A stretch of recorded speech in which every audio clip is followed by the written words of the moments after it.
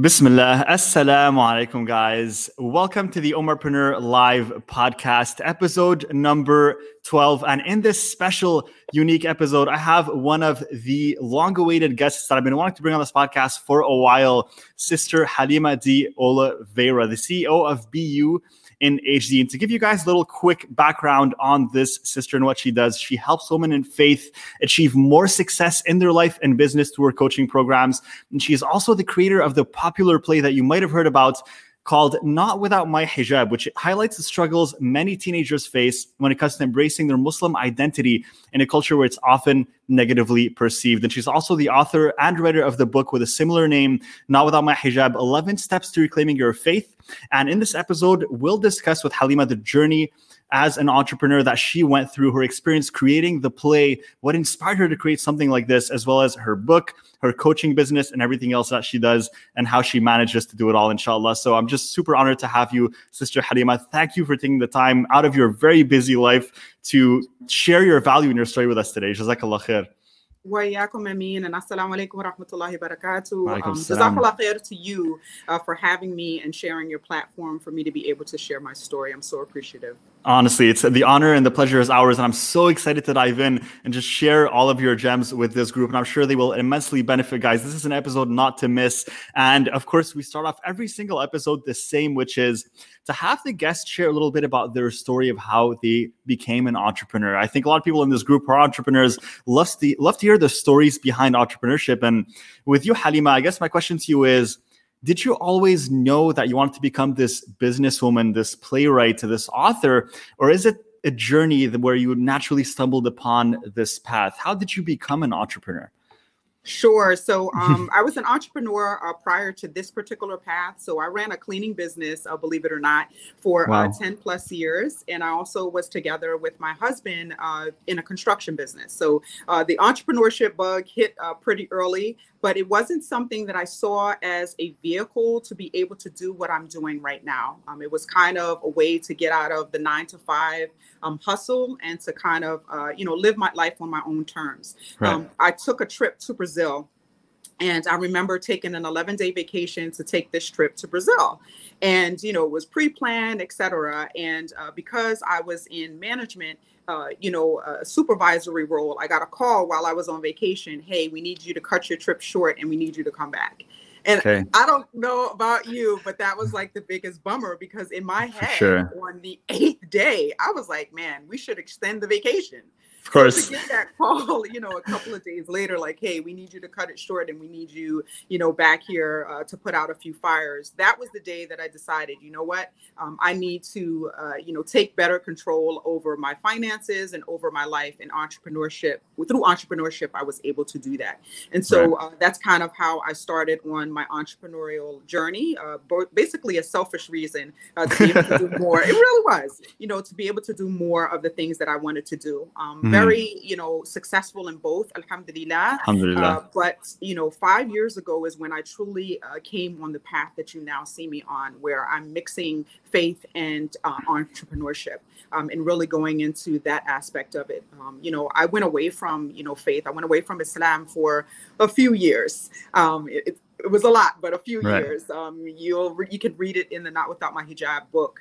And if you're in any class with me, I tell my full story. But, through that, story, I said to myself, sharing some of the struggles that I went through as an entrepreneur and then coming back, covering, being in the corporate space and covering and not being received in the same manner I was received when I wasn't covering. I wanted to create a platform where more women like me or women who wanted to pursue careers like me, especially the younger generation, but we're not seeing a representation of their covered identity in those spaces that they wanted to find themselves. And so I wanted to create that empowerment for them, from young all the way up. Mashallah. And that's usually, I think, I can definitely relate in the sense that I think I'm a millennial myself, and I feel like we all go through all this generality, but I feel a lot of us go through a period where we have that struggle with our faith, right? We have that struggle with our Muslim identity and how we can embrace it when we live in a Western culture and where it's often negatively perceived. And I think that when we go through that, Some, of course, may then, decide this is not for me, but a lot of people who go through that then end up coming out stronger. And with that passion, that fiery passion to help others overcome that struggle as well. And that is what inspired myself to create Ummahpreneur as well for Muslim entrepreneurs. And it's amazing to hear that that's what inspired you as well to create your brand that helps Muslim women specifically. So Halima, what is the first thing you started in terms of an entrepreneur in what you do now? Was it the play? Was it the book? Was it your coaching business? What was the first thing you did? It actually started out as events. So okay. I started out as events. I really wanted to, get into the community and, just really touch, the women in the community, both women, of my age and maybe a little bit older. I'm 42 at the time when I started this. I was like 38, 39. And so Mashallah. I really wanted to touch that particular demographic. But then also speaking to the age that I went away from Islam, which I was 16 years old. I graduated high school early, and I was on a college campus at 16 years old, making this adult decision about my faith because I couldn't see past, the right now. And so I wanted to touch those two demographics. And believe it or not, during the previous election, when this current administration was being elected into office, I was sitting in the masjid. And I was watching, my generation, and then I was watching the daughter of that generation. And on that Friday, that Jummah after the election and after, that Tuesday election, was announced, I was watching, just how that was happening, just how that was coming about. And I remember watching two young ladies leave the masjid and take off their hijab just because they just couldn't imagine, what life was going to be like post this person coming into office. And it wasn't just them physically taking off their hijab, it's what that stood for. And as the person that sits in my seat that did that at 16 years old, I know exactly what that stands for, and then what is going to, happen. And so it started out as events, just really being able to touch those two demographics, also being able to touch the people of other faith traditions that may have family members that, that don't understand why a person would convert to Islam or revert to Islam, right? Yeah. And kind of having that dialogue. And the very first event that I held was in Philadelphia.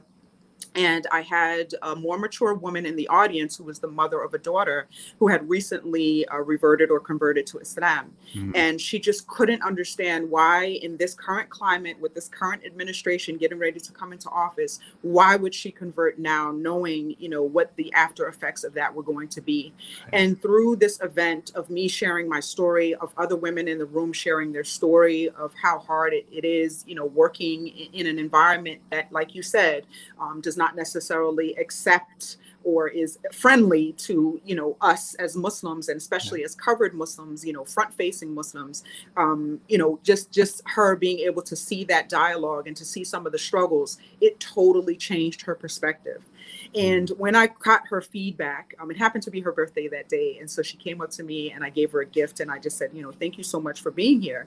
And she said, you totally changed my perspective, one, on Muslims and also, all that you guys go through.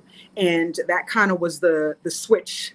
Okay, what else can you do? And even the young ladies that came to that particular event, there was a group that came from my home masjid in the audience. And they said, Halima, okay, this event was great, but what else? What are you going to do next? We need more. We need more of this, of what you're doing.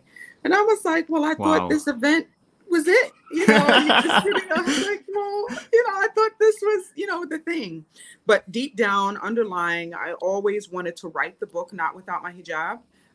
But much like, coming back to faith and coming back to covering, took 7 years. It was a 7-year process for me to be able to do that and to gain that confidence, back in, what it is to be Muslim, what it is to, showcase everything, starting from the heart, from the inside, inside out, mashallah. And so my first book was not Without My Hijab. So I had to write the baby book because I wasn't brave enough to write Not Without My Hijab at first. So this is the baby book. So this is actually my first book. It's called Jenna's First Hijab. Beautiful. You can actually, mashallah, see it on, you can actually find it on Amazon. Okay, awesome. And I wrote this book. My daughter's name is Jenna. And at the time, she was 9 years old. And of course, beginning to think, wearing hijab, should I, shouldn't I, in that type of conversation. And one morning we had a conversation about it, and I, showed her where to find it. Why do, women wear hijab, or why do we, do the things that we do as Muslims in the Quran? And from that conversation, I saw that, it's something that she was curious about. And I said, you know what? There are probably other mothers like me that are having this conversation with their daughter, or maybe don't know how to start this conversation with their daughter. And so let me write this book and see if it will be helpful to them. And so literally, I wrote this book overnight. So basically, I had this conversation with my daughter. The next day, I prayed Fajr, and I just sat with my phone and I wrote this book. MashaAllah. Can you walk us through a little bit of what kind of story is inside? What does it go through? Sure. So first it just talks about, so it introduces you to the character of Jenna. Jenna, of course, in the beginning of the book is not wearing hijab. She has an older sister whose name is Naila, who is embarking on the hijab journey. And it really talks about hijab as a choice and as an individual choice, and how we kind of come to it on our own, or we should come to it on our own. Our parents, inshallah, give us the guidance of where to find, where it says in the Quran, or what hadith talks about hijab, or it just talks about faith and identity in general. And then we find our own place in it. So when you look at the cover, Jenna chooses a blue hijab, right? And so when they're in the store, so I grew up for part of my life in Medina, Saudi Arabia. So just thinking of the souks that you find, overseas, I kind of incorporated that experience of living overseas into the story, and then going into this hijab store and choosing the hijab. And this also came from subsequent workshops after that first one, where, some of the girls were wearing hijabs, but they weren't comfortable in them. One, they weren't the color that they wanted them to be. The style was their mother's style. It wasn't their style. And so in the book, it talks about, choosing the color, choosing the style. Is it the style that you want to wear? Is it the way that you want to express yourself? And then how that can help a person to embrace their identity a little bit more. So we're packing in a lot of information in this small book. And we've sold over 1,400 copies plus. I lost count of this particular book. A lot of adult women purchased this book. I think it would be extremely, I mean, even though it's catered for children, I think any person reading a story like that can get something out of it, right? And can get some inspiration out of it. And it's funny because these books that are kind of catered for a younger audience usually have the material presented in a very simple to understand and in a very pure format. And the beauty of that is that even as an adult, you can kind of pick this up, and after 15, 20 minutes, you have that gem that you can just take away with you, versus sometimes, as adult books kind of make it a little bit longer, more complicated, which of course serves a better purpose, but then takes a little bit more time to understand the message behind it. So I think that's beautiful. And I definitely recommend for all of you listening, inshallah, to check that out. Jenna's First Hijab, available on Amazon by Sister Halima. Now, Halima, you also have, in a lot of the things that you do are related around the hijab, right? They're focused around helping women, specifically Muslim women that wear the hijab, which I think is an extremely powerful message, because again, I myself, I'm a Muslim male. I cannot speak for females and the struggles they go through, but I can tell you that all my sisters, my mother, they wear the hijab, and I just have an insane amount of respect for the fact that they go out there every single day and they wear their religion on their head, literally, right? Like they're just saying, I'm Muslim and this is me. And sometimes it's 30 degrees out and you got to wear that hijab and you got to go out there. And I feel like as Muslim men, sometimes we take that for granted, right? Like, yeah, it's hard being a Muslim. I mean, try being a Muslim woman, right? Like try it for a day, then come and talk to me. So definitely. So I definitely respect immensely what you do and the message behind it. Another thing you did, Halima, of course, that you're very popular and known for is your play, Not Without My Hijab, right? Which is also focused on the same topic. And this is a play that is now in its third year, mashallah, touring the United States. You guys are going to play it in several states this year, and it's always very well received. I've noticed that even sometimes you'll go in a state, you'll have the play run 3 times in a day because it sells out, mashallah. So I'm super happy to see that, alhamdulillah. Can you tell us what inspired you to create this play in the first place? And how did you put together the team, the actors, to make this play come to life? Inshallah. So the book came first. So I wrote Not Without My Hijab first. Again, I told you I was afraid to write it. And so I wrote Not Without My Hijab. I started writing it the same month that I wrote Jenna's First Hijab, which is in March of 2017. I released Jenna's First Hijab in May of 2017. I didn't release Not Without My Hijab until November of 2017. I wrote the book. I wrote the first 5 chapters and then I put it down.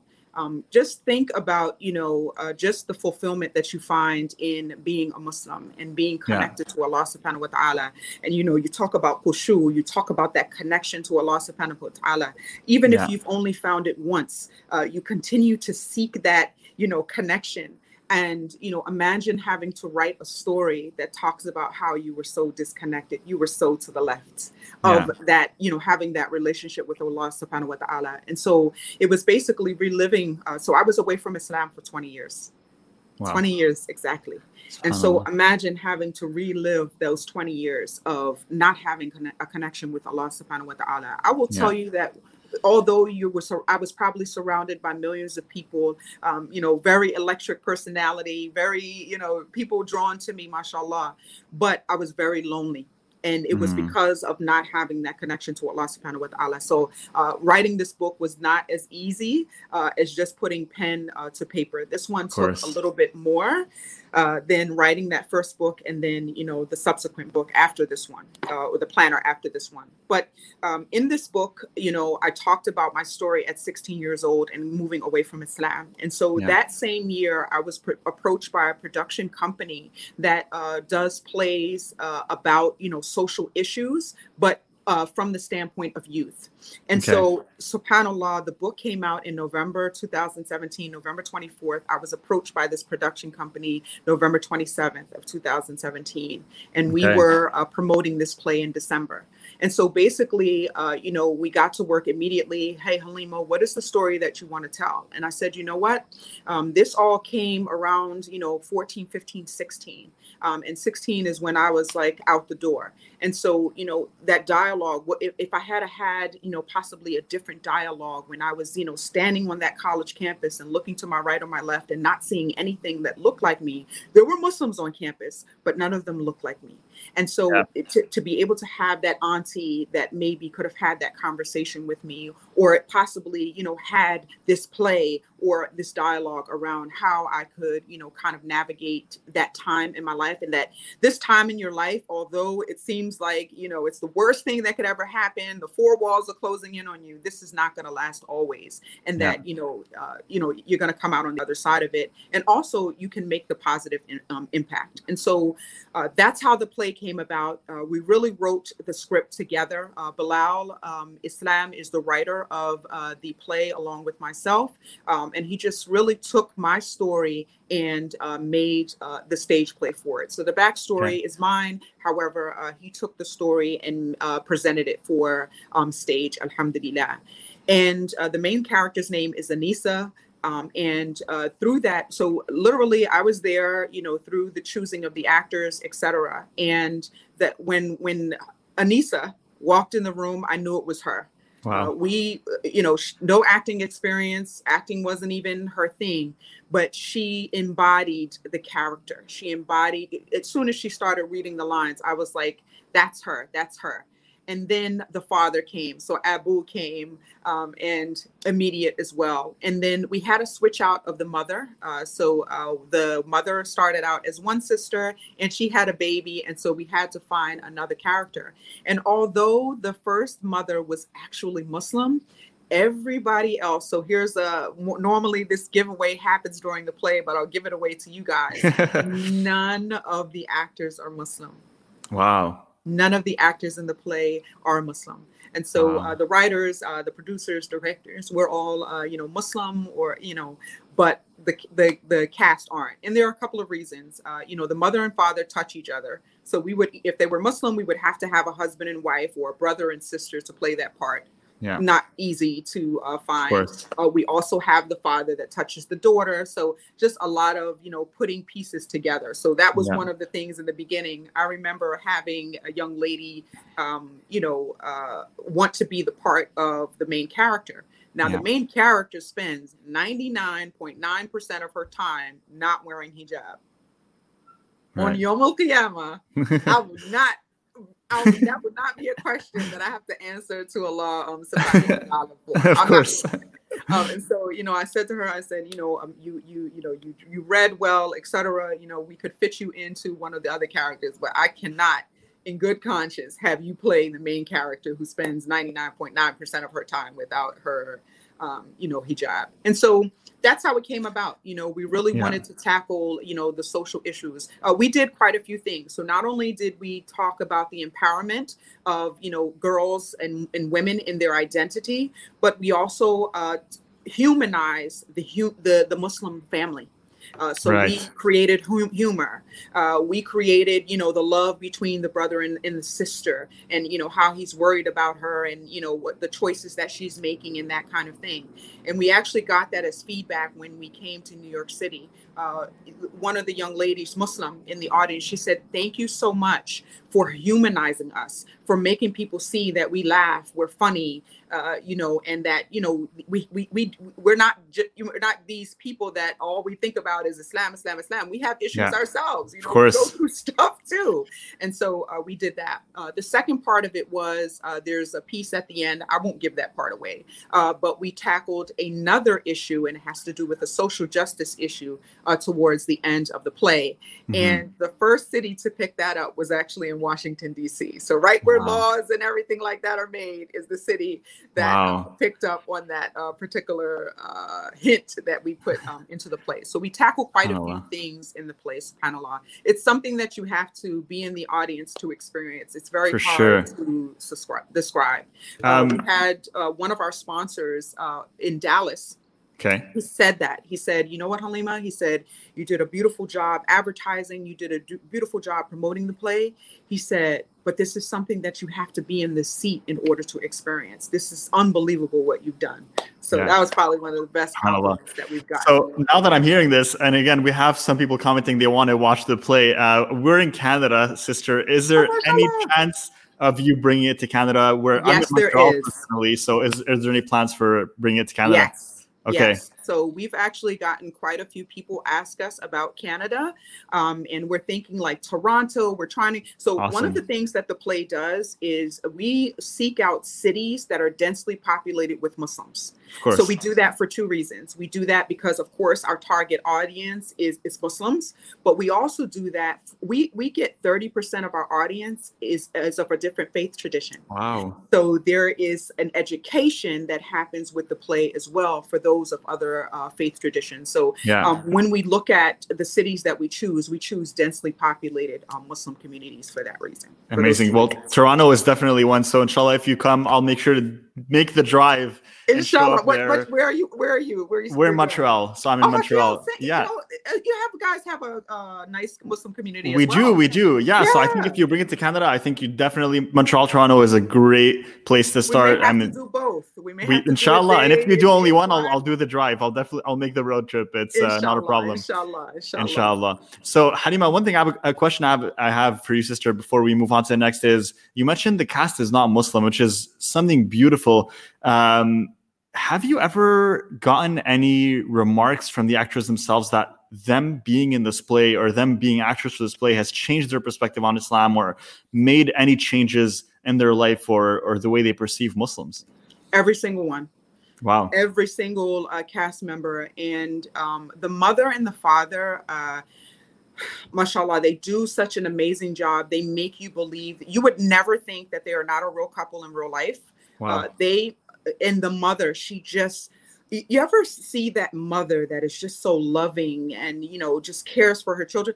She just does it. And part of it is she has a lot of friends who are already Muslim. That's one. And then the second part of it is she's just a great actress, right? Amazing, of course. But what the play did for them, and we do a talk back. So not many people know this and not many plays do this, but we do a talk back at the end of every show. So the show's runtime is 90 minutes. We have an intermission in the middle, and then we spend 30 minutes at the end where the entire cast crew comes out onto the stage. We sit with mics And we allowed the audience to, one, give us their feedback right on the spot, and two, to ask any questions they have of the cast. And so, of course, we let go of the secret that none of the cast members are Muslim. We do it in a cute way. And so we get gasps every single time. So we so enjoy letting go of that secret towards the end.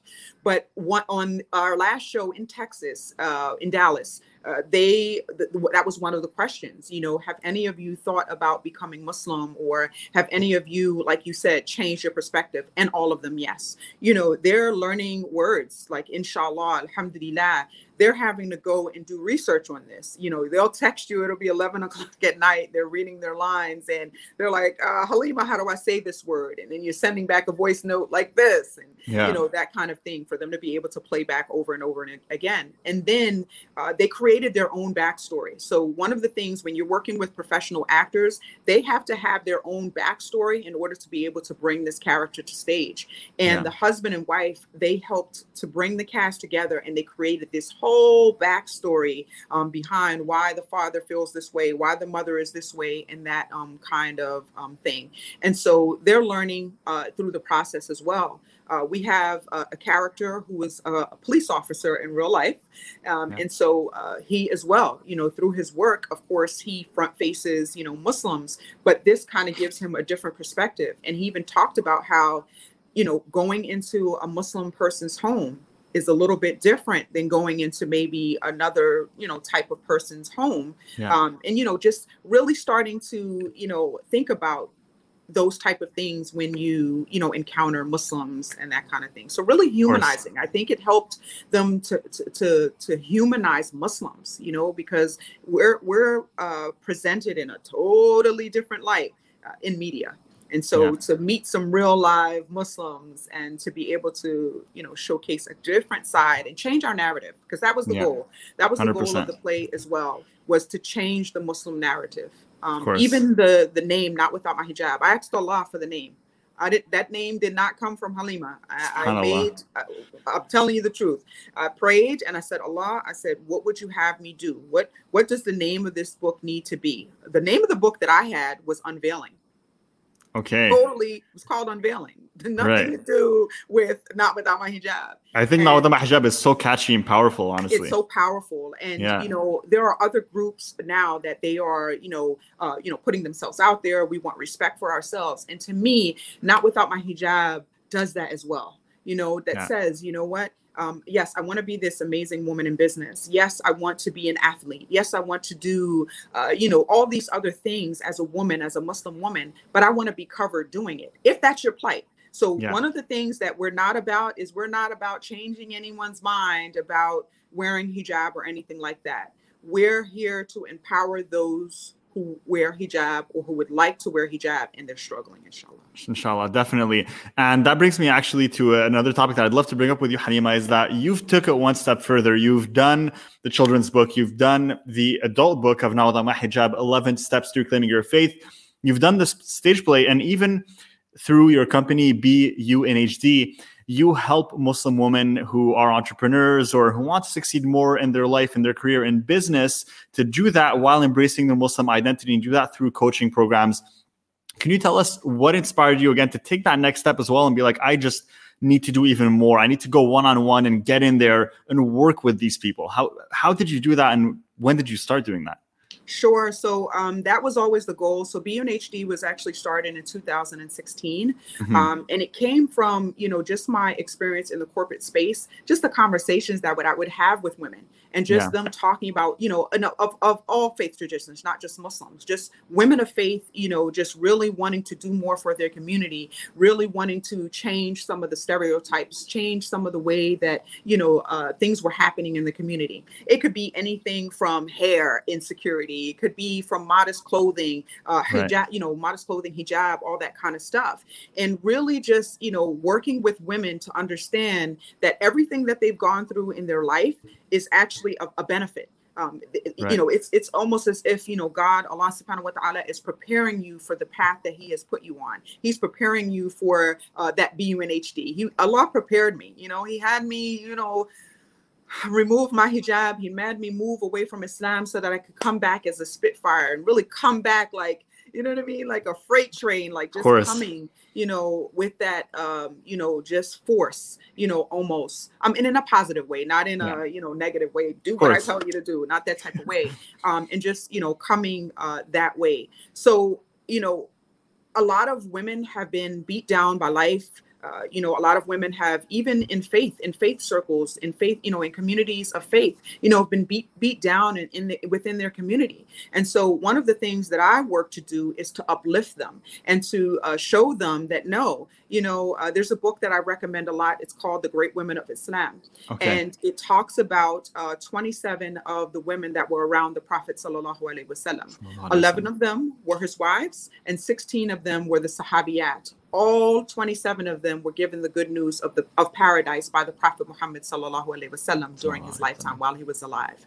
And through that book, we're able to see that in our different roles, so whether we're a mother, a daughter, a sister, an aunt, you know, an entrepreneur, Khadija radiallahu anha, one of the biggest examples of, you know, what entrepreneurship looks like for Muslim women, right? And how we can succeed in that space and how it's okay for us to be in that space. It was through reading that book and then through my own personal experience in the corporate space and not necessarily having my voice heard or having my own representation in that space that I wanted to kind of create this league of, you know, women. And I, you know, the name of my podcast is Boss Hijabi. And it's for that reason, you know, that as Muslim women, you know, as covered women of faith, we can still have a presence in the corporate world. We can still have our nonprofits out there that provide, you know, impact for those particular demographics, whatever we're fighting for, whatever the cause that, you know, we have in front of us, but that we can still be that, we can still be humble and we can still, you know, be shy, you know, have haya, but still be these powerful women. You know, Salama. She's a perfect example. She was behind that curtain, but she was definitely letting the Prophet sallallahu alaihi wasallam know, listen, we see all of these men and all of this is great. We see all of these ayah, all of this stuff coming out for men. But what about us?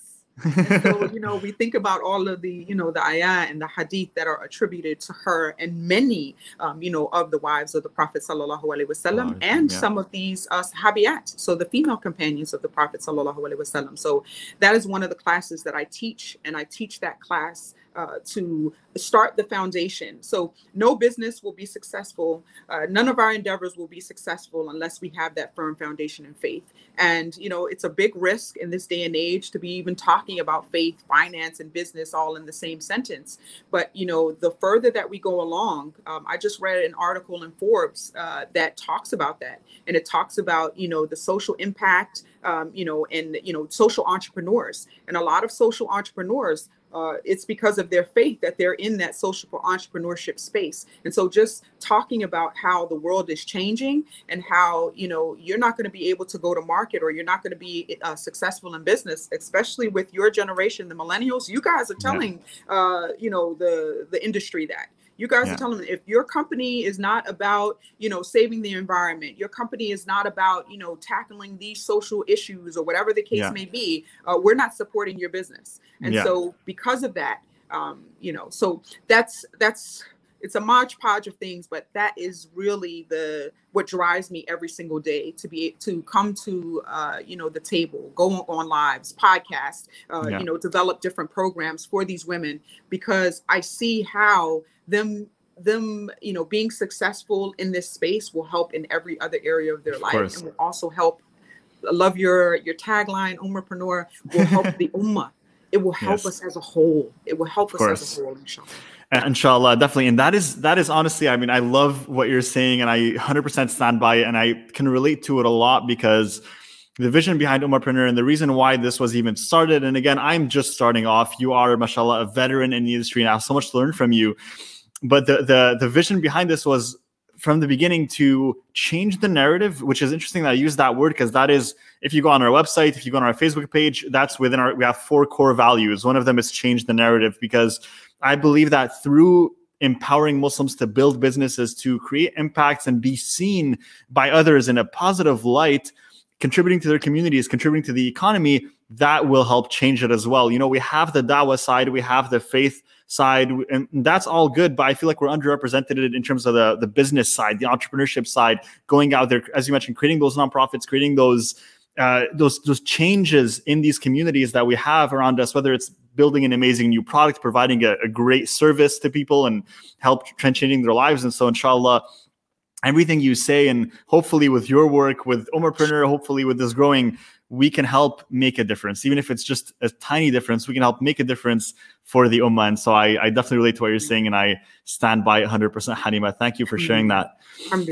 Alhamdulillah. Halima, honestly, there's so much I want to ask you. I'll ask you a few more. I wish I could keep you on for 5 hours, to be honest, but I know our time is limited. So I'll try to keep the questions flowing as best as possible, inshallah. So you work, I'd love this to be a kind of a little story where you share where you work with clients, right? As you mentioned, doing these things and teaching them these values and teaching them this perspective of Islam where, there's so many amazing Muslim women through our history that have accomplished so much. And when you open your eyes to that, it allows you to believe and be inspired that you can do the same. What is maybe one client that you had or one transformation that you've witnessed that you went, wow, that was a really big transformation, or it impacted their life in a significant way? It was something memorable. Is there a story that you can share with us? There are so many. And, they each have something different. Some of them deal with faith. Someone that, although they may look the part, so, maybe they're covered in hijab, wear the most beautiful abayas, but, they're not feeling it in their heart, their iman is low and that kind of thing. And so through these conversations, we're talking about business, right? But through these conversations about their business, they're able to see that through prayer, through connecting to Allah subhanahu wa ta'ala, that they are able to, impact the people that they want to impact in their business, but that it's also giving them kind of this therapy and helping them with their own Islam as well. So one of my first clients, that was her experience, and going from this kind of shy,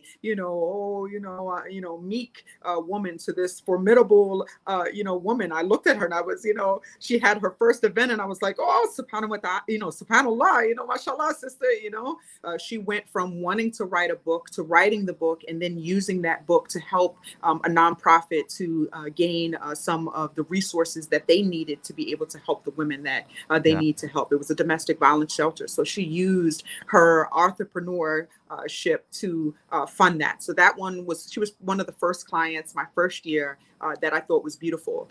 One of the ones that is most recent and probably the one that I think helped me to understand that, to continue my work, first of all, and that I am truly making a difference. This particular client has been with us a little bit less than a year. She came to me, she was making about $1,000 a month with her business last year. I gave her some pointers. She came in, came out. She officially became a monthly client in November. And we started, a marketing scheme for her. She has a product-based business. We started a marketing scheme for her. We started, really diving into who her target demographic was, speaking their language and promoting to them, creating email campaigns, all the good stuff. We moved into a 5-figure business monthly. I'm talking about monthly, very quickly. Wow, so alhamdulillah, we maintained that, from November, December, all the way until March, and a 5-figure business, mashallah. During this pandemic, when the pandemic hit, probably about the middle of March, by April 16th, this business had made 6 figures. Mashallah, amazing. And, it's not just about, making the 6 figures. It's about her being able to do something that she didn't think that she would be able to do. That's one. So that, boosted her self-esteem. The second part of that is that she did this during a pandemic. So during a time when people are scared to either go into business or to push their business, we didn't take that. We pushed our business. And part of that comes from, you take additional, I take additional classes to help my clients. And, just talking about the whole e-commerce business right now.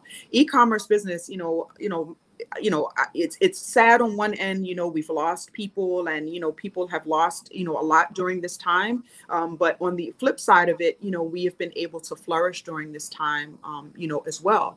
And, while people are staying home, everything is online. So e-commerce has been pushed forward. Some say 5 years. Yeah. So e-commerce has been pushed forward 5 years in what, 3 months, 4 months? Yeah. Subhanallah. We SubhanAllah, took yeah. advantage of it. We took Of advantage course. of it.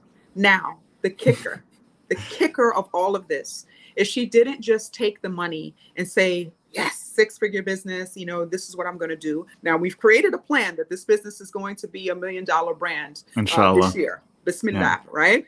No, we've already put things in place for that to happen, inshallah, and she is well on her way. She is pacing to Inshallah. do that, inshallah. But you know what she did with her money? She donated a portion of it. MashaAllah, amazing. May Allah accept from her. Tears. Amazing. Because that's the reason why we're doing this in the first place. Of course. I cannot tell you how beautiful that was, and she shared it with me. I'm coaching her. So, you know what I did? And then I'm like, what? And she talked about that. And I was like, subhanallah.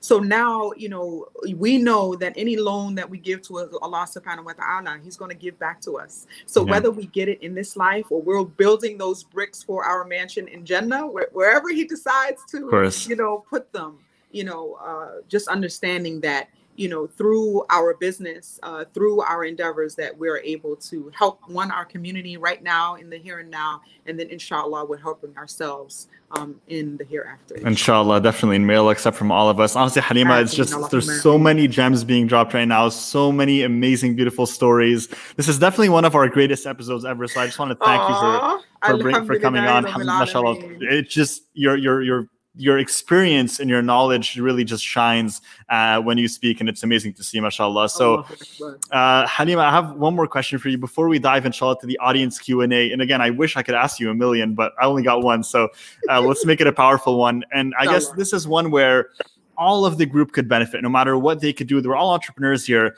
And I think a burning question that all of us have for you, Halima, is how do you manage to juggle between everything that you do, right? And we all know you're an overachiever, mashallah, sister, and you have so many projects. You have your play, you write books, you're an author, and you have your coaching business. How do you juggle between everything and maintain a routine where you can still maintain your sanity, right? How do you do that? Listen, I'm going to tell you, it all goes back to faith. I am team tahajjud all the way. Wow. I'm night prayers. And it's that going to sleep, with the intention, inshallah, Allah, please allow me to be of the people that are able to wake up in time to pray tahajjud and then, pray my fajr, inshallah. And so I'm not, I go to sleep, I wake up, I pray tahajjud, and then we move right into fajr. So I'm not, praying this, at, 1 or 2 o'clock. I'm praying it, as close to fajr as I can, but getting that in and just getting in that time, where I'm able to connect with Allah subhanahu wa ta'ala. They say that if you want, to speak to Allah, to pray, if you want Allah to speak to you, you read the Quran. So really during that time, of the morning, there's a crispness about the air. Alhamdulillah, around, mashallah, around that time. And, just falling into sujood and spending that time in sujood, until you can't anymore, you know what I mean? Till it's just like, I got to get up from here, but really, asking Allah, how do you want to use me? Allah, please, make me of those people that you use. And then Allah, how do you want to use me? And, I even go to him and I say, Allah, this doesn't feel right, or, this is not going the way that I thought it was going to go, help me, direct me to the way in which it is beneficial, one, for, my life here in the dunya, but also is beneficial in the akhirah, and also beneficial to the people that I am, helping. A lot of times the ideas that I come up with, they come after prayer.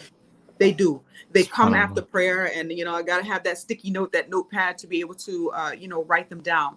But, just really centering yourself and focusing and saying, you know what, Allah, you are the guide, right? I'm coming to you. I don't know everything. I'm coming to you. And part of it comes from, too, is my 20 years, right? Part of it comes from my 20 years and not wanting to see myself back there, not wanting to go to a place where I'm not fulfilled. I have no connection with Allah subhanahu wa ta'ala. Like that fear is just, it sits like right here, and so it keeps me, like really focused and, Allah, please, you know what I mean? Keep me in your way, so that I can, inshallah, be of benefit. And, inshallah, in the akhirah, that I reap the reward of, these acts. The other thing too, is another religious thing, right?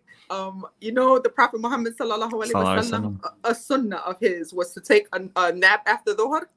Wow. Yes. Yes. Listen, I take those. So how do you fit that in? How do you fit it in? It's not long. It's 45 minutes. Okay. And literally sometimes, I remember one time I went to sleep. It felt like it was a long sleep. It was only like 30 minutes. So, some people may call that their power nap or something like that. Yeah. 45 minutes, an hour, even 30 minutes. Like I said, that 30 minutes felt like it was the most restful sleep I had probably in a while at that time.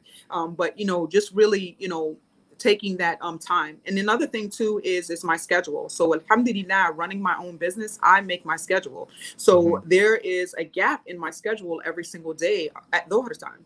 So I don't take client calls at dhuhr at dhuhr time. I take that time to pray my prayer, to sit with myself, meditate. And then sometimes, it's not every day. I won't say that I take an after dhuhr nap every single day, but on those days where like I really need it, I alhamdulillah, I'm able to take it, and it's because of those gaps in my schedule. And another thing is I learned this from a book. So if there's a book that you want to read, it's called The 12-Week Year. Okay. And it's actually the field guide. So I read the 12-Week Year, the actual book first, and then they have like a companion manual with it. It's in the companion manual that I actually found this tip. And it's that, I give myself a timer. So, when I'm on my client calls, those are their times. But then I take breaks. I'll take a 15-minute or a 30-minute break where I'm doing nothing. I don't know if you see the plants behind me, but sometimes I'm watering the plants or tending to the plants, and just, taking that mental break. And I will tell you that didn't come until about 2 years ago. I was really like chasing my tail 3 years ago. Like when I first started this, I was like, how do people do this? You know what I mean? You're going from one project to the other. And I was like, this is insane. Something has to be done. And then I came across that book. And from that book, I was like, okay, we're going to create a schedule that allows me to be able to be true to who I am. With being able to have that connection and those breaks in faith, and being able to pray salah on time, and being able to, really have that focused intention. And just the second part of it is that I have attention deficit disorder, proclaimed or whatever, right? And I'm like, man, I'm sitting here, emails especially. I'm like, emails, sitting here, with them, mashallah. So when it's those type of tasks, I put myself on a timer. This is your focus, and getting it done. And literally have a timer. I have a timer that goes off, you're done. Right. And so, making sure that I get it done within that time. For sure. Inshallah, mashallah. And you also, one thing that I want to highlight is just, when I asked you that question, you didn't come and give me, all right, listen, so my schedule's, this is 9 to 12, I do this, and I plan my day this way. And you're like, this is how I prepare myself for my work. And you focused on the way that you re-energize. And I think that's a very powerful thing to bring up, is that the strategies themselves, and it's something I always tell my students, success in business or in life, it's never about the strategy, right? It's never about the how-to. It's about how you conduct yourself as a person, how you live your day to day. And that will, whether you like it or not, reflect in everything you do, your business, your life, your relationships. So it's not what strategies you implement in business. It's not, I don't know how to do this marketing thing versus that marketing thing. It's what are you actually doing in your daily life to make sure that you're taking care of yourself, your mind, your faith, your spirituality, to be able to show up in these places, in these times at your best and do your best work. So I think that's an amazing thing that you highlighted. And I want to thank you for that, Sister Halima, alhamdulillah. So one last thing I got for you before we dive into Q&A, inshallah, guys. Make sure to drop your questions. We already got a few waiting. If you have any more, make sure to drop them in the comments for Sister Halima. One last thing I want to ask you is, if you could meet Halima from 20 years, before that 20 years where you kind of went through that struggle. And I'm sure all of us, when we look back at our lives, we look back and we say, there are things that I might have been able to avoid. There are things that I might have been able to do better, but we also realize, I think at some point, that every single step was necessary to make us who we are today. So of course, I'm not asking this question to say, what would you have done differently, but more, if you could meet that woman, that girl, that young Sister Halima, before she went through that period where she was struggling with her face, and you could tell her one thing, what would that one thing be? And you can take your time. I know it's a bit of a tough question, but I'd love to hear your answer. I've got it. And it would be, don't stay away too long. Beautiful. It would be, don't stay away too long. Alhamdulillah, I thank Allah for the 20 years. Yeah. But it would have been more wonderful if I could have spent less time. Alhamdulillah, these last 5 years have probably been the best 5 years of my life. I came to Islam on my own this time. I was born into Islam, born to Muslim parents. I was always Halima, there was never anything else, alhamdulillah. But I came 5 years ago, I came on my own, and I came looking for my own understanding of Islam. And so what I would say is, don't stay away too long. And one of the things that I talk to the young girls, and I pray there are some mothers or even fathers that are listening, is that, I talk about how, yes, this dunya, these four walls of this dunya, they can be powerful. They can kind of, close us in and make us feel, that because we are so different, it makes us feel like we're out of place. And, the best thing that we can do is to just join them. If we can't beat this system, we can't beat, the people that are around us that think negatively about us. Hey, we'll just join. I'll become like, the scenery behind me, and I'll just blend in. Really me taking off my hijab was me hiding. And me kind of blending into the background. And so I would say, that conversation with the younger Halima would be, to not stay away too long, and to understand that, what you have in Islam, as a Muslim, is far better than anything that this dunya has to offer. It doesn't seem like it, but Halima, this is your older you that has been through all of it. I'm telling you that you have everything that you need within Islam. Amazing, mashallah. And that is so powerful. And with Halima, I think that I expected to have this episode be about entrepreneurship. And next thing you know, I'm walking out of here not only with gems on entrepreneurship, but I'm walking out of here, I swear to God, I'm not lying to you, I'm walking here with a very strong boost in Iman right now. And I'm sure that all of us listening are too, mashallah. So guys, I really hope you're listening. If you feel the same way, let me know in the comments, because right now Halima has just given me an amazing boost in Iman just by listening to her speech and the way that she views life and work and everything that she does, and her inspiration behind it all is just amazing to hear, mashallah. So it was just beautiful to have you on. Now, Halima, before we end the episode, I love to dive into a few questions from the audience, if that's okay with you. We'll answer a few of them, inshallah. So we'll start with one here that we have from Sister Ilham, which is a nice and short one. And it's, when is the next stage play for your show, Not Without My Hijab? When will it be and where? Inshallah. So because of COVID-19, we've gone through some of those restrictions. So we had a few shows planned for this year, and we kind of had to curtail them until the 2021 season. So if you know anything about theater, the way that you sit in theaters, they have to come up with a different plan, even remove seating, and that kind of thing. And we had an August show, so next month that was coming up, and we had to cancel the show. We didn't even postpone it because theaters don't even know what it's going to look like for 2021 yet. So right now, they are looking at dates in the middle of 2021. And when you look at the theater industry as a whole. And so we're working in the background. Okay. So, it's not going to stop the show. So inshallah, of course. Inshallah, our goal is mid 2021, inshallah, to bring the play back to stage. But don't be surprised if you see, this title come in a different format, inshallah. So, inshallah.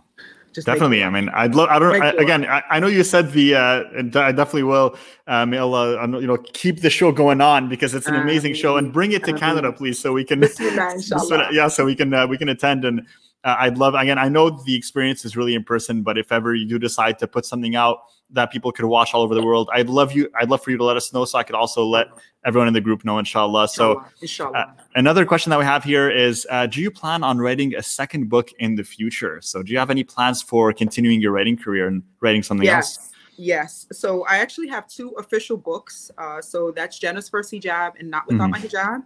I also have a planner. The name of it is called the Boss Hijabi Planner. Again, faith, family, and finances is the goal of that particular planner. Even has a space for you to mark down, did you pray? 5 Right. spaces for prayer. Amazing. Did you pray? And it's for entrepreneurs. So for entrepreneurs that are in sales. So there's a sales tracker in it and all that kind of stuff. Inshallah, the next book that I'm writing, inshallah, soon to come, is a book that is on faith and finances and how, as female entrepreneurs, how we can, kind of dive into that space. And of course, I'm going to bring it from the perspective of a Muslim, entrepreneur, talking from that perspective. A lot of the books that I've read in preparation for writing this book have been people of other faith traditions talking about how they were able to build businesses based on whatever their faith was. I don't necessarily see a book out there from the female perspective, number one, and then from the Muslim perspective on this particular topic. And so I think that it's important for us to put ourselves out there. And as you said, ummahpreneur, social entrepreneurship, all of that speaks to us, in the manner that was given to us by Allah subhanahu wa ta'ala, to be of benefit. Be of benefit, of course, to the Muslim community, but just be of benefit, in the world that we live in, right? And so just really talking about that and how moving forward, how the world is starting to come over to that. Just a quick, kind of note is that, the halal industry is $1 trillion industry. Yes. And if you think about it, when you talk about trying to think real estate, when you talk about real estate, a lot of, and banking, especially real estate and banking, a lot of American businesses are looking to halal, the halal way of those particular industries of real estate, of banking. So they're looking to adopt the way that the halal industry, conducts business in that way. Even food. So even food, if you think about it, a lot of, consumers of other faith traditions are looking for that halal label in the supermarket. So, there's a lot as Muslims that, it's all we've known our whole life. And now the world is kind of, looking and like, wait a minute. Yeah. They have something here. So, and I think what started that and what really got these bigger businesses to realize that is when these smaller halal startups, these smaller Muslim startups came in and said, hey, we're going to offer halal investing, we're going to offer halal financing, and we're going to offer these halal options. And they realized, oh, wow, like these companies are starting this up and it's growing.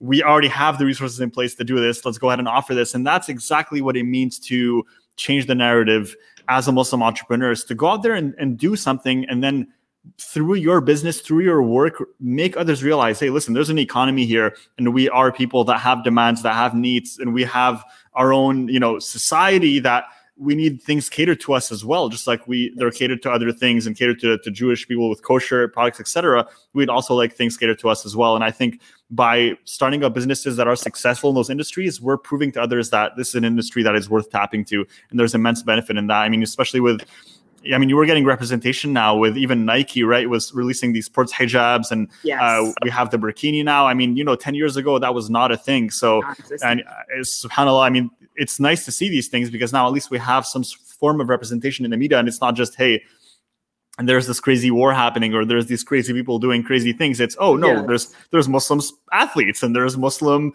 financiers and bankers and real estate investors, and we're from all walks of life, and I think that's amazing and beautiful to see. So definitely, Michelle, I love your answer. I have another question here from Sister Asqarini, and this is related to writing. So the sister, she's thinking of starting a coaching program, which is to help teenagers heal from mental health issues through writing. Right. So using writing as kind of like a healing tool. And she'd like your opinion on that, or even maybe your advice.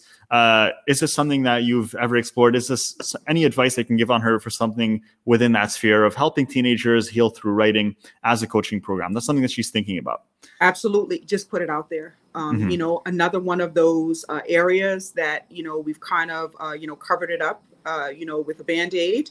And now we need to kind of rip that Band-Aid off and expose it. One of the things, and this is not just specific to Muslims.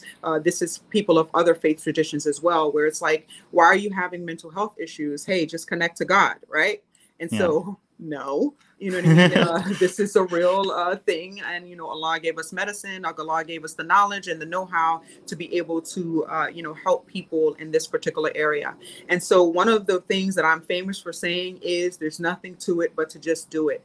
And so what I would say to you is, start small, start in your local community and start putting it out there that, hey, I want to present this alternative therapy to some of the mental health issues that plague teenagers today. And, if we are going to have a productive society, we need to start tackling the issues younger. Think about it. I think about my generation. I think about my mother's generation and the generation before it. They were all about putting that Band-Aid over things, shoving things in the closet. And then you look 10, 20 years later, they resurface and then they're even bigger. They've grown. And so, mashallah, beautiful sister that you would want to tackle that. And there are a lot of women. There's actually a community of Muslim women that's growing and they're tackling that very issue. And I think that, we need to have more of it starting young. And so being able to, having parents be able to recognize some of the mental health issues that their child has before it grows into something even greater. Maybe it surfaces at 10 or 11. Whereas, before, you might be 13 or 14, this kid has been going through all kinds of craziness, because they don't know that they haven't been diagnosed. They don't know. Yeah. Whereas, you're starting them a little bit younger, diagnosing it, and then giving them these alternative forms of therapy. And I love writing. And I could totally see that as a great outlet for the youth as well. Of course, definitely. So thank you for answering that. And one last question, Halima, for you, because I know we're almost up on time. So I really appreciate you just sharing all of your knowledge with this group. Honestly, Jazakallah khair. And I really hope that everyone listening, everyone watching to this, that you guys go and check out Halima's books, her resources on her website, Halima de Oliveira, or also in BU NHD, all that she does, because it's absolutely wonderful and it's amazing and it's life-changing, to be honest. One last question we have for you from the audience. I'll sum it up here. I won't say the exact one. It's a little bit longer, but the summary of the question is, that person's asking about how to be a better author, or how to even write their first book. Is there some sort of process that you go through? Is there a structure that you follow? What constitutes a good book exactly? I think, being able to speak to your audience. So a lot of what I do with my clients, whether they're writing a book or if they're just, marketing their business to their particular client, is to know who your target audience is, know what they need. Why are they coming to you? What is the question? What is the problem that you're solving? If you're everything that you do should be solving a problem, including a book. Yes. What does your product solve? So what does that book solve? The other thing too is not being afraid to share your own experiences. If we look at the seerah of the Prophet sallallahu alaihi wasallam, the ahadith, all of these stories from the Sahaba and the Sahabiyat, these were all stories. These were all of their accounts of what was happening at that time. And so not being afraid to share your story and to interject pieces of your story, depending on what type of book you're, writing, and being transparent. In that space, Not Without My Hijab was very, transparent. And a lot of the feedback that I get from the reader, my target audience, right, is, wow, thank you so much for, giving us a voice and for saying some of the things that we are feeling, on the inside, but don't necessarily have the vehicle or the outlet to be able to put it out there. The other thing, too, as far as like the writing process, is to be diligent. And so basically what that means is my time to write every single day is 4 o'clock, from 4:15, 4:30, something like that. I write from 4 o'clock to 4:15, 4 o'clock to 4:30, depending on the day, depending on what the schedule looks like. Okay. But when that timer goes off at 4 o'clock, I'm sitting there and I'm writing, even if it's a page, even if it's half of a line, half of a sentence, whatever the case may be, but sitting every single day and, understanding that this is a process. It could take you 6 months. It could take you a year. I know some people that have been working on books for 2 years, just because there's a lot of intensive research that may go behind it, whatever the case may be. So depending on what type of book that you're writing, stick with the process. Make sure that you are giving time to it every single day. Beautiful, mashallah. So as you said it here, consistency and really training yourself to do whatever it is, whether it's small, like you said, one page, half a line, but as long as you're consistent and you do it every day. And I think that's a principle that not only applies to writing, but applies to every single business model, anything you're trying to do. It's all about consistency, guys. Some days we're not feeling it. Some days we want to do more, but as long as we do a little bit every day, we take one small step every day, then inshallah, we get to our goal. Next thing you know, you're looking back and you've done so much over a year, right? Mm-hmm. So that's how it goes, mashallah. So Sister Halima, you've shared so much. You've honestly inspired us today. You've given us a boost in Iman. You've given us gems to take away for our businesses. You've given us just an absolute amount of value, a mountain of gems to take home. And I just want to know, how can we support you? How can we follow your work? How can we buy your books? How can we just help you do more of what you do? Because what you do is so needed in the Muslim Ummah. Jazakallah khair. I so appreciate that. Everything that you can find about me, everything that I'm doing, all of the programs are actually on my website, halimadeolivera.com. So real easy, www.myfirstname.lastname.com. Our books are available on that particular website, and also all of our programming. The two upcoming programs that I do want to highlight are, the first one is our Journey to Light conference. So basically, literally the conversations that we just had on this particular episode, this is what we're going to be talking about in the conference. All women, all of the, presenters are all women, and they're coming from different industries, etc. But we're talking about faith as a foundation, even this time right now. So right now we're in the Hajj season, and we know what a spiritual time Hajj is. And so we're kind of not only 10,000, there were 10,000, mashallah, that were chosen to be able to go to Allah's house. Alhamdulillah. We mashallah for them, right? Yeah, definitely. But for the rest of us, couple of billion, right? Almost 2 billion, mashallah, right? That are home. We can still have that same Hajj experience. We can still have that same takeaway. And so, inshallah, with the Journey to Light conference, that's what we're looking to do.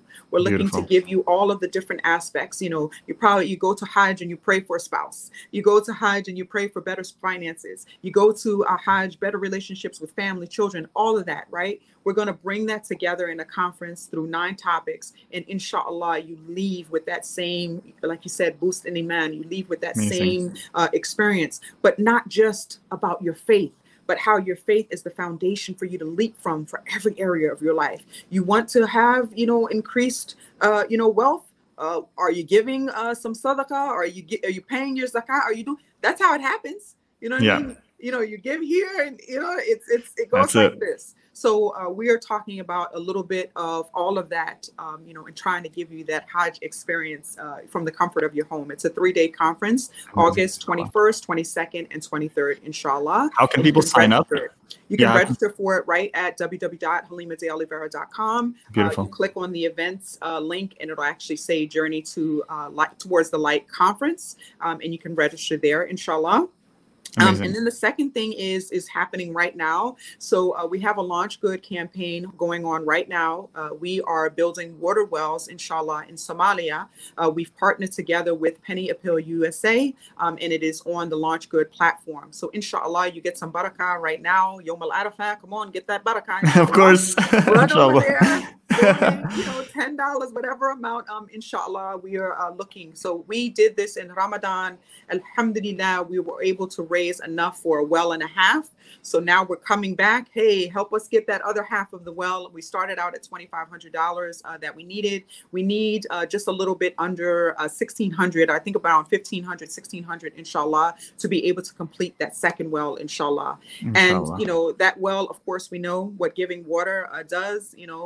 We're giving a life, sustaining resource. Like, come on, to other Muslims. The second part of it is, you're giving it at a beautiful time. And also, my father, he passed away, and we're actually donating the wells in his honor. So you're getting, you're getting so much for the price of one. May Allah have mercy on his soul. Thank you for sharing. Ameen. Yeah. So inshallah, you will see my face, inshallah, when the wells are done, I will be there. Beautiful, mashallah. Honestly, the the things that you do, Halima, and just the amount of work and projects that you have going on, I hope, inshallah, that I can be at your level, at a later time. So, inshallah, I really hope so. Inshallah. So, sister, we're going to drop all these links in the comments, guys. We've already dropped your website. We've dropped the BU and HD website. We're going to drop everything in the description and comments. So make sure you check those out, inshallah. Halima, thank you so much for joining us on this podcast. Again, it has been an absolute pleasure. One of the most powerful episodes we have ever filmed, and I'm not even exaggerating. And I'm sure everyone has benefited. I mean, I'm just looking at the comments, and the amount of people that are saying that this has been one of the best episodes is staggering. So just Jazakallah khair. Thank you from the bottom of my heart on behalf of all Ummahpreneurs. It was an honor. I hope we see you again on this podcast, inshallah. Inshallah, I will come back. Inshallah. Amazing. Inshallah. Okay. Thank you so much. Take care, guys. Thank you for watching. Make sure to subscribe. If you're watching on YouTube, make sure to subscribe on Spotify, iTunes, all these amazing platforms. Keep supporting us, inshallah. And join our Facebook group if you haven't already to watch them live. We'll see you next episode. Assalamu alaikum.